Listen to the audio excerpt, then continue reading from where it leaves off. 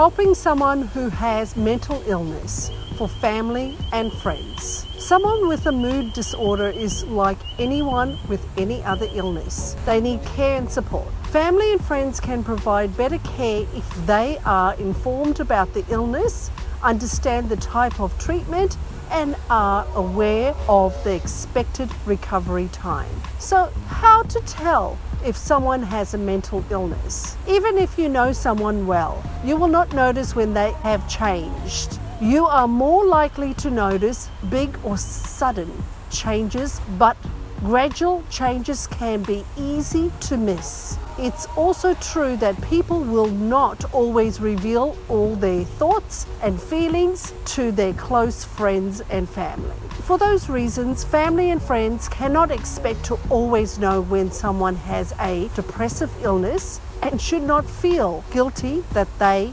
didn't know or pick up on the signs. The best approach is to acknowledge that mental illness are common and to learn how to recognize the signs and how to offer help.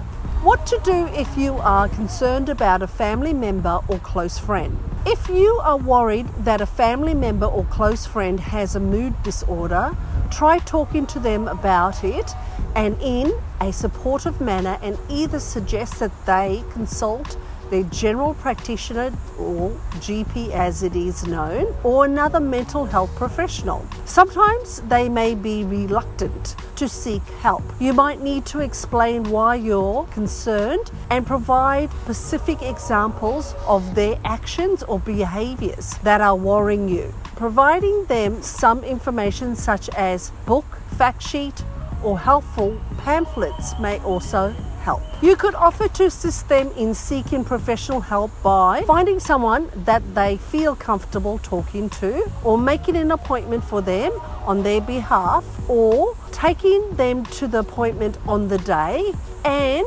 accompanying them during the assessment intervention if appropriate. This level of help may be particularly appropriate if the person has a severe mood disorder such as psychotic, depression, or manic disorders. Young people, adolescents in particular, are vulnerable to mental health problems.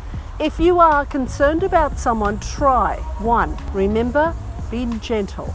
Let them know you have noticed changes and explain why you are concerned. 2. Find a good time to talk where there are no pressure or interruptions. 3. Listen and take things at their pace. 4. Respect their point of view. 5. Validate what they are experiencing, but don't offer reassurance or advice too quickly. 6. Let them know that there is help available that will make them feel better. 7.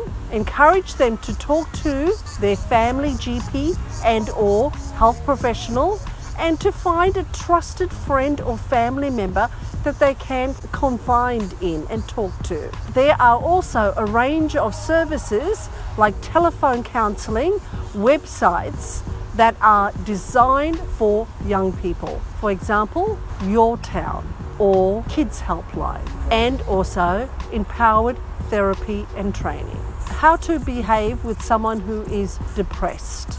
Patience, care, and encouragement from others are vital to a person who is experiencing depression. Someone experiencing depression is very good at criticizing themselves and needs support for others, not criticism. Clear and effective communication within the household or family is also important. Partners or family might find it helpful to see a psychologist during this time for their own support.